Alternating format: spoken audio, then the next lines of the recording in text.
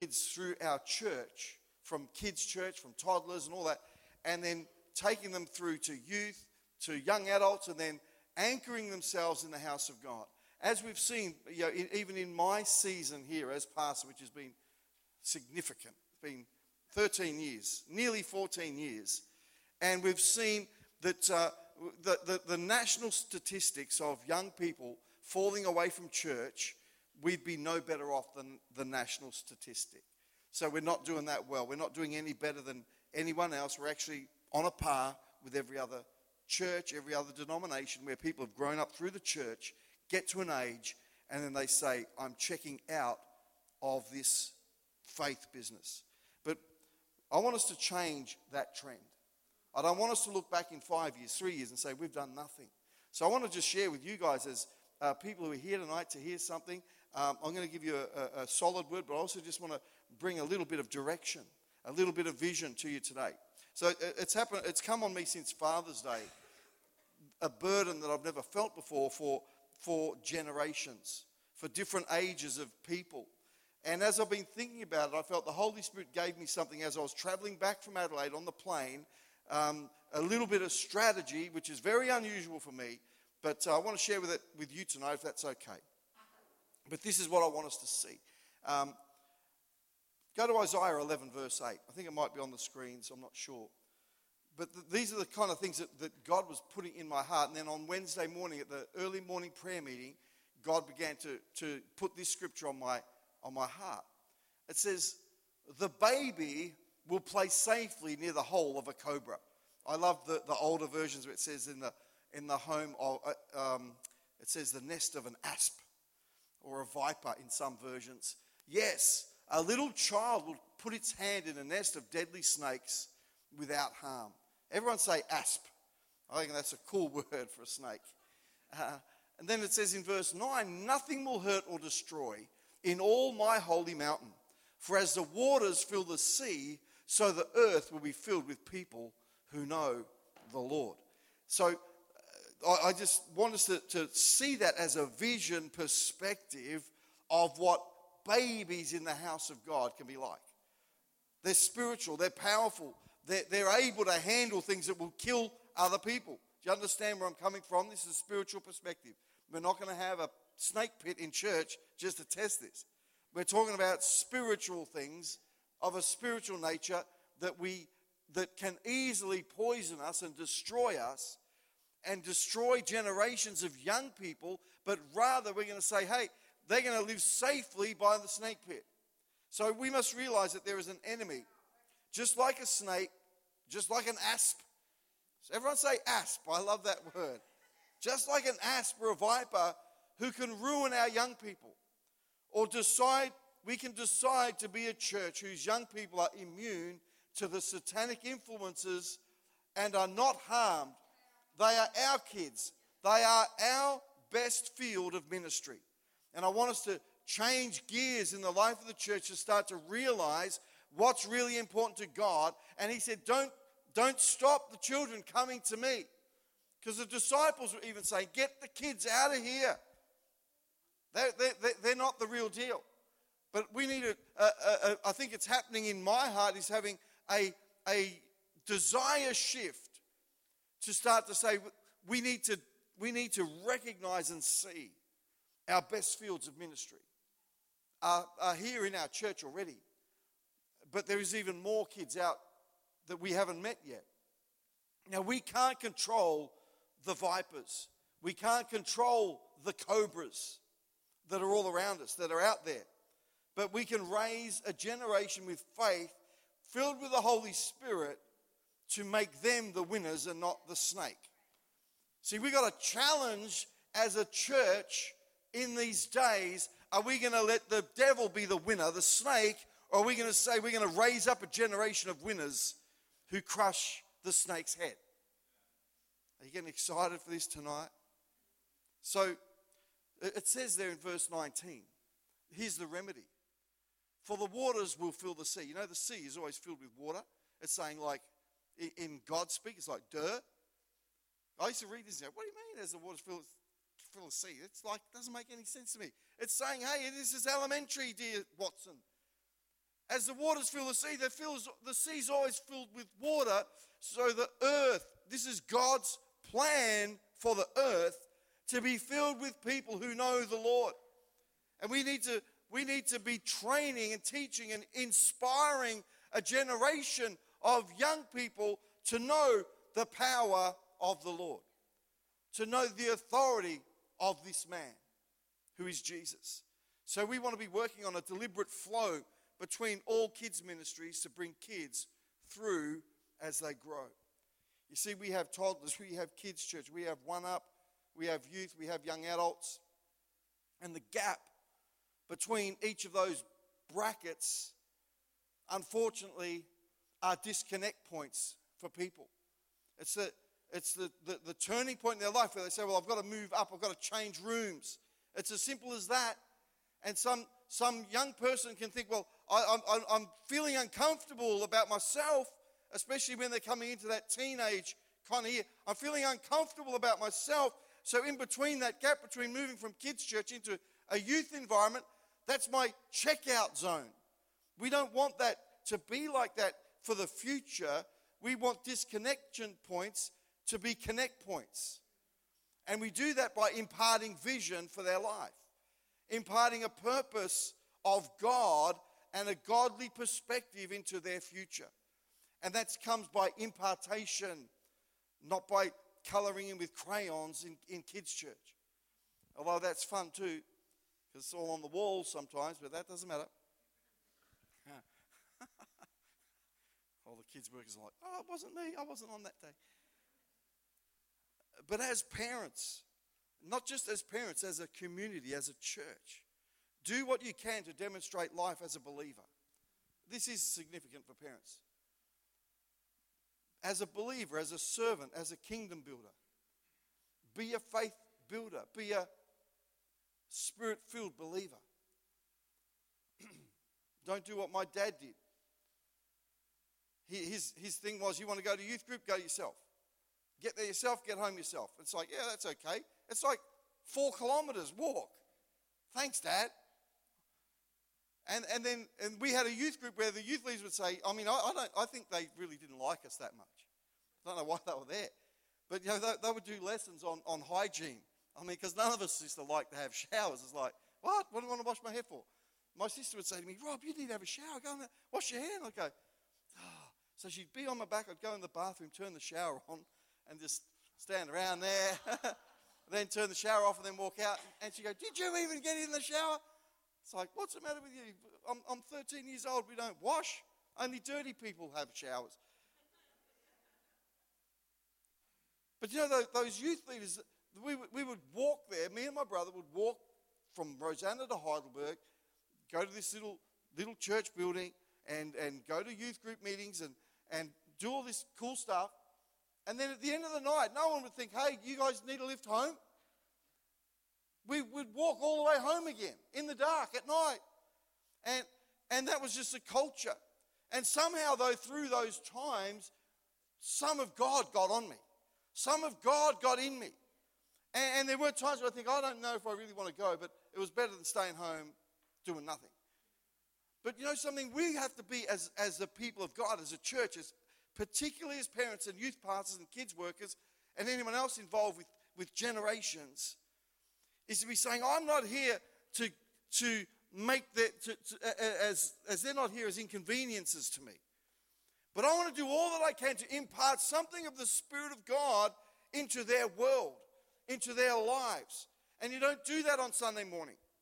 That's not restricted to the youth program on Sunday night or whenever it is that you meet. It's about a generational connection. But as parents, get your kids into kids' church. Get your kids to church. Get them into One Up and youth. So most pastors I talk to around the state lament the fact they don't have kids leaders. I know of at least probably 4 pastors in the state who are the ones doing the youth group in their church because they've got no leader who will say, oh, I will see the youth group, these young people, and they've got young people in their church. And it's the pastor and their wives in at least 3 churches who are the ones sacrificing to do a youth program for the kids in their church. Maybe I need to preach this message in their churches and get people to understand the great tragedy that is. Not that the pastors are doing it, but there should be others who say, I want to impart into a generation. Because we don't want to take for granted that we have generations. And we don't want to take for granted the generations, the teams that serve our generations for granted. We should be honouring our youth pastors. We've got Claire and Chloe here tonight. We've got one of our youth kids team here tonight. Sorry if I've missed anyone, but Alicia in toddlers, and I saw Kirsten somewhere. She's hiding. She's here. I heard that. I see that hand. But we should be honouring them. We should be encouraging them. Unfortunately, most of the stories I hear back from time to time, it's not every time or anything, but are people complaining about the programs. People who will quickly tell you what their dissatisfaction level is. But not too many people will say, thank you, Pastor Josh. Thank you, Pastor Claire. Thank you, Kids Worker, for sacrificing your time, for preparing something for my family. Because it's not the thing is, what we don't want to do is we don't want to run, like just programs. They do part. But what we want to aim for is called discipleship. See, the aim is discipleship, to impart spiritual content that creates disciples and ministries for life. You're going to hear that a lot from me. We want to disciple, impart spiritual content to every part of these generations that creates disciples and ministries for life. So the kids flow through our church and become disciples and they minister for life. That's kingdom stuff. It's not saying, we keep them all in our church, but doing more than Sunday school lessons. It's living relationships that make disciples. I say that again. It's living relationships that makes disciples. What happens away from Sunday? What happens away from Friday night? Or whatever time your program runs. It's what happens away from that you invest into other people's lives. So it's stepping into new creativity with that. It's stepping into new ways of extending ourselves into the lives of a generation so that they can know God as the waters fill the sea. See, the thing the world needs today is people filled with the knowledge of the Lord. So, whenever God has a plan, it starts with a child. Whenever God's done something amazing, it starts with a child. And the devil tries to destroy that child. I could go through the Bible and show you so many stories, but the easy ones are Moses, where his whole generation of boys were thrown into the Nile River. Baby born, throw him in the river. The crocodiles will eat him. And God, the enemy knew something was up. The serpent, the devil, the asp, he knew that something was going to happen, but he wanted to keep the people of Israel in custody, in bondage in Egypt. And so when he knew something was brewing, he says, let's throw every baby Israelite and drown them, or have them eaten by crocs in the river. We have Jesus himself. And Herod orders every baby boy under the age of 2 to be killed. You see, God had a plan of deliverance through Moses, even when he was a baby, and the devil tried to take him out. God had a plan to save the world through Jesus while he was a toddler, and the enemy tried to take him out. See, the enemy always goes after the generations that God wants to use the most. There's no coincidence that today that we're killing unborn babies en masse like never before. Like never before in history. You think what Herod did was cruel? You think what Pharaoh did was cruel? What's happening today in the Western world and beyond is far greater than any of that. And what that tells me is there's a generation of young people who are going to be full of the Holy Spirit. As the waters fill the sea, so the earth will be filled with a generation of young people who are going to change the trajectory of heaven. And we need to realize, we need to start to gear for that. And we need to say, well, heck, what's going on if the enemy wants to destroy this generation so badly? Why are we asleep in the church, not energizing them? Not doing all that we can to create a generation of people of the Spirit who will fill the earth with the power of God. Not waiting till they grow up, but empowering them where they are. Because God has a plan of deliverance for the earth. I tell you, God has a plan for our kids, for great things to come from them. We should be expecting spiritual, supernatural children with faith and passion who love the Lord, love the house of God, and get a desire for the destiny. See, we can't stop the viper, but we can equip kids to play with cobras and not be harmed. So they can go into the darkest of the dark. They can just be living their life as a child and say, you know, the devil tried to take me out. I had poison all around me, but you know something? I had the victory because of this man called Jesus. The authority of this man called Jesus in my life. See, Joel 2, verse 28 and 29, one of my most favoritist of verses. It says, and afterward, I will pour out my spirit upon all people. Your sons and daughters will prophesy. Your old men will dream dreams, and your young men will see visions. Even on my servants, both men and women, I will pour out my spirit in those days. I want to tell you something. In these days are those days that God was talking about. I love that. In these days are those days that God was talking about. He promised to pour out his spirit. So we believe and expect to see our children doing spiritual things. It's prophesied for these days. We are in the afterward days. See, today, I just read the mark. I believe, I want you to be warned, the mark of the beast is coming. I know that because the Bible tells us that. But an Australian bank today announced that by November 2024, they're going to be completely cashless. That's one bank. And I believe that over the next few months, you'll find that nearly every bank will say the same thing. We've got one, but then everyone else will have to jump on the bandwagon. They jumped in first, got the first announcement to say, hey, we're so progressive, we're going. There's going to be no bank money in our bank from November 2024. But you watch, and I'll be very surprised to see if we don't see in the next few months every other major bank in Australia say the same thing. So that you go, well, what's that got to do with anything? See, we know from Bible prophecy of the end times, of the days in which we now live, that we will have no need for cash. Because the enemy wants to control our lives, and it says that no one will be able to buy and sell without a mark, without I don't know how it's going to roll out, a microchip or something, or whatever it is, doesn't matter. But there'll be a monetary system that doesn't rely on money, a financial system. But it will be cashless so that you can't be part of it unless you are marked. And we need to be aware of these things. It's found in the book of Revelation. You can read all that yourself, Revelation 13. But I really believe there is a coming back of people, many people who have been lost to us are coming home.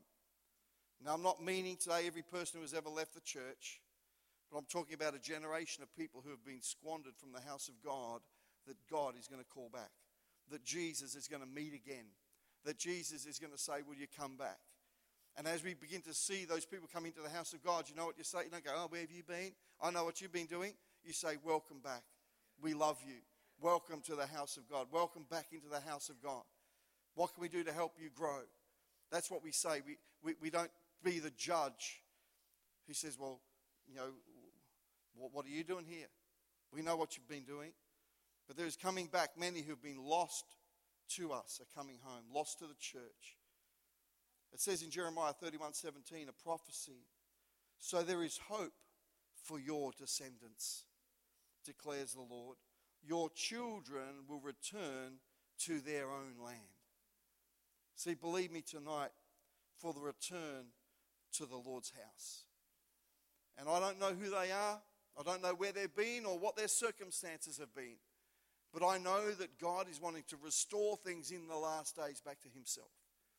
And we're going to see people returning to the house of God who had departed.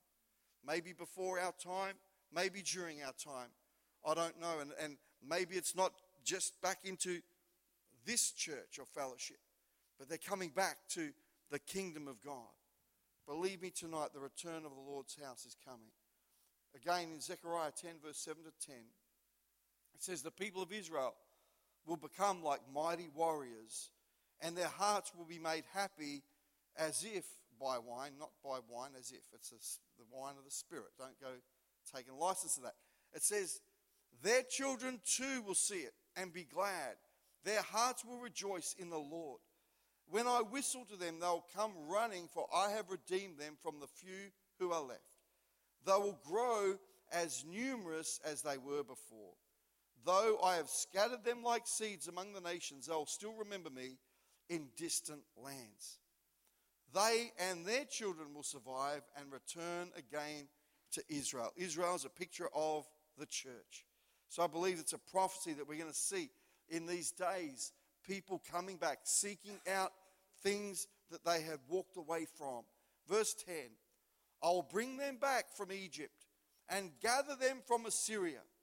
I will resettle them in Gilead and Lebanon, basically good places, until there is no more room for them all. Can I have the musicians come and join me again, please? See, I'm claiming this promise for generations of young people. I want us to have a generations team. I don't quite know what we're going to call it. But I believe we need to develop a team of people who work on the transitions between every part of our church. We had a meeting already this week with a few of our team, our kids areas teams. But I believe we need to extend that a little bit further. And we work together as a church. We work together corporately, all of us, but particularly those teams, in a way that we don't miss discipleship opportunities. So I'm claiming this promise. It starts with making, that promise there in Zechariah started with making people mighty warriors with hearts that are glad, to be serving God. And maybe tonight you may not be feeling all that mighty, but you'd be willing for Jesus to do something in you, for Jesus to use you for something greater that perhaps you've never thought about or saw before. See, the prophecy of the lost generation coming home is our promise.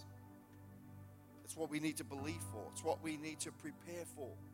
And I want us to be a church that is prepared and ready to be able to do something with the lost generation and know what to do with them, know how to take them through a discipleship journey. It means effort.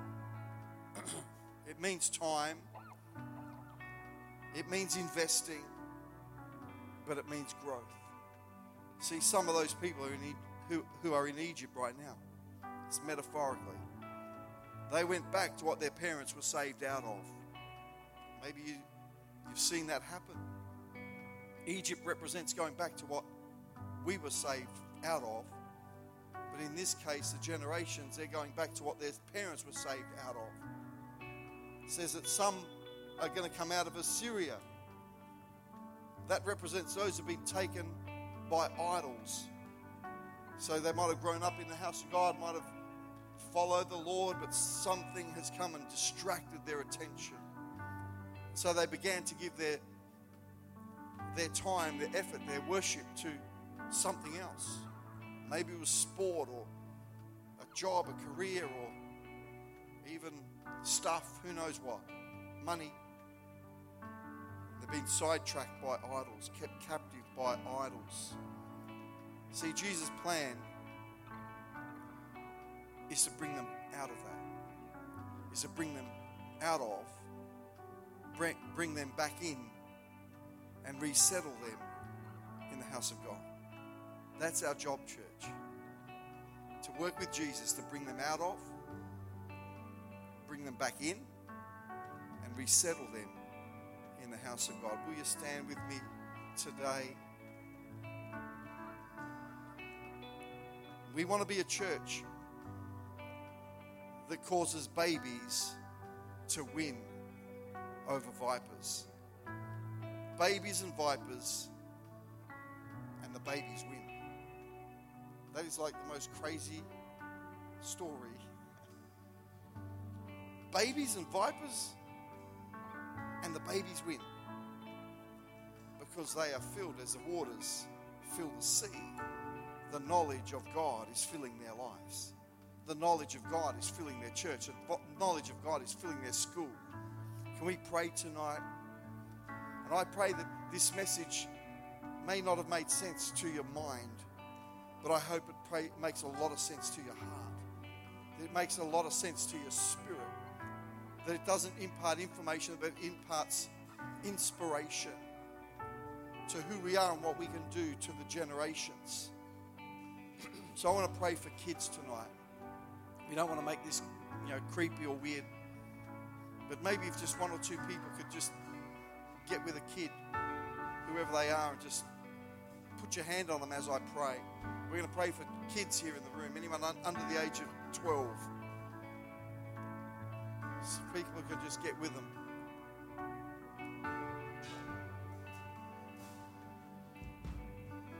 Father, I just pray for these kids. Lord, I pray for a generation that will be disciples in the house of God. I pray, Lord God, that they won't be sidetracked.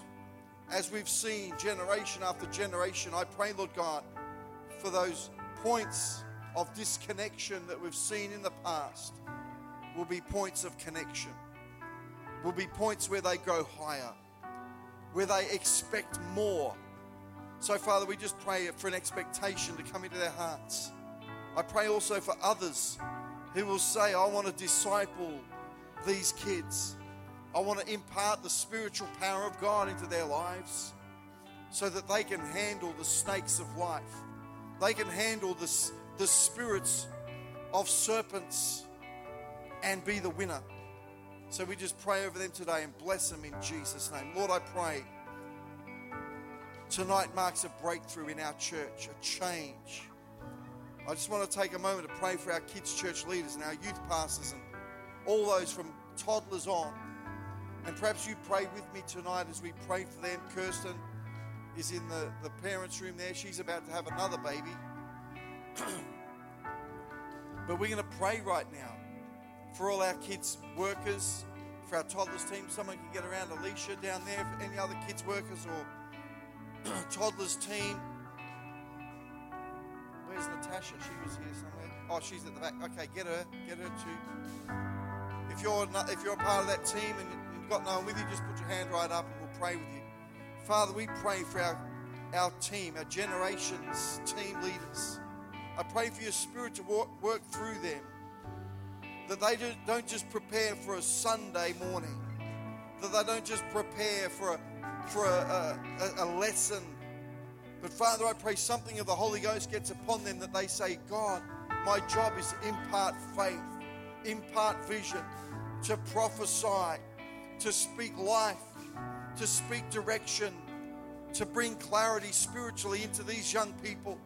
And Lord, I pray that their efforts will be rewarded, that they'll have young people saying, thank you for teaching me, thank you for training me, thank you for giving me that time. Lord, and I pray for creativity and wisdom as well as we deal in these areas of life, in these areas of ministry. Father, it is ministry that we want to see as a blessing to the kingdom of God in years to come, in Jesus' name. So, Father, we want to see generations making disciples for a lifetime of ministry. Why don't we just gather around again together, because we're going to pray for our families and for our parents. We need to have wisdom as parents in these days, because I can tell you something, things are not going to get easier, they're going to get more complicated. Things are not going to get, more casual. They're going to get more crazy. And we need to be prepared for that as parents. And we need to be digging wells of faith. We need to be digging wells of holiness. We need to be digging wells of the Word of God over our families. And it starts with ourselves. Well, I can tell you, my dad wasn't the greatest role model as a Christian father. But he was working things out himself. He didn't have it all right. He did lots of stuff wrong, I've got to say. And he knows that. But at the same time, he was working his own way out to God. And I would come home from school, he had a fruit shop, and I'd have to go to the fruit shop at work, and I would get there in the afternoon, and he's messed up. But he'd have his Bible out, and he'd been reading the Bible because he's trying to work it out. He's trying to get better. And I look back now, and I used to think, man, you're a hypocrite. I think, you're not saved. I'd even tell him, you're not saved. You're reading your Bible. You do all this other crazy stuff in your life. But you know what? He's trying to work it out. And I stand here today because I had a dad who tried to work it out. Because although there was many other things wrong, he was trying to get things right. He's trying to do it right in himself. And your kids need to see you in the Word of God. I think the biggest deficit we have in Christian families is they don't never see their parents read the Bible. They never see their parents praying. We need to see that. We need to be that to our kids. Don't be embarrassed to get the Bible on the kitchen table and just have your own devotion time. Let the kids see it. It'll do them good. It'll bless you. You'll grow. And you'll start to work some stuff out. Doesn't mean we're waiting to be perfect, to be the greatest parent. We just have to have an attitude, God, I just want to work it out. Work on me. So, Father, I pray for our families and for our parents. I pray for every family in One Heart Church, those who are represented here and those who are not here. And I pray and intercede right now for a burden to come into our hearts and into our church, that we may pursue after Jesus, that we may pursue after the King of Kings and the Lord of Lords. Father, we don't want to wait for perfect conditions. But we want to pray, Lord God, that you help us work it out. Help us to work out our issues. But we're going to pursue after you anyway. We're not going to give up. We're not going to hold back. We're going to push through. Father, we want to get a generation making room. We want to get ready for those who are coming back, for those who have been lost and those who have been broken. Father, I pray that we be a church that is filled of people just trying to work it out. And Lord, I pray that we'll see miracles, we'll see signs and wonders, we'll see families serving together in the house of God, seeing breakthrough, seeing miracles, seeing your hand move. Oh, we thank you for that tonight in Jesus' mighty name. Guys, I'm going to ask you to lead us in some worship. We've still got a little bit of time.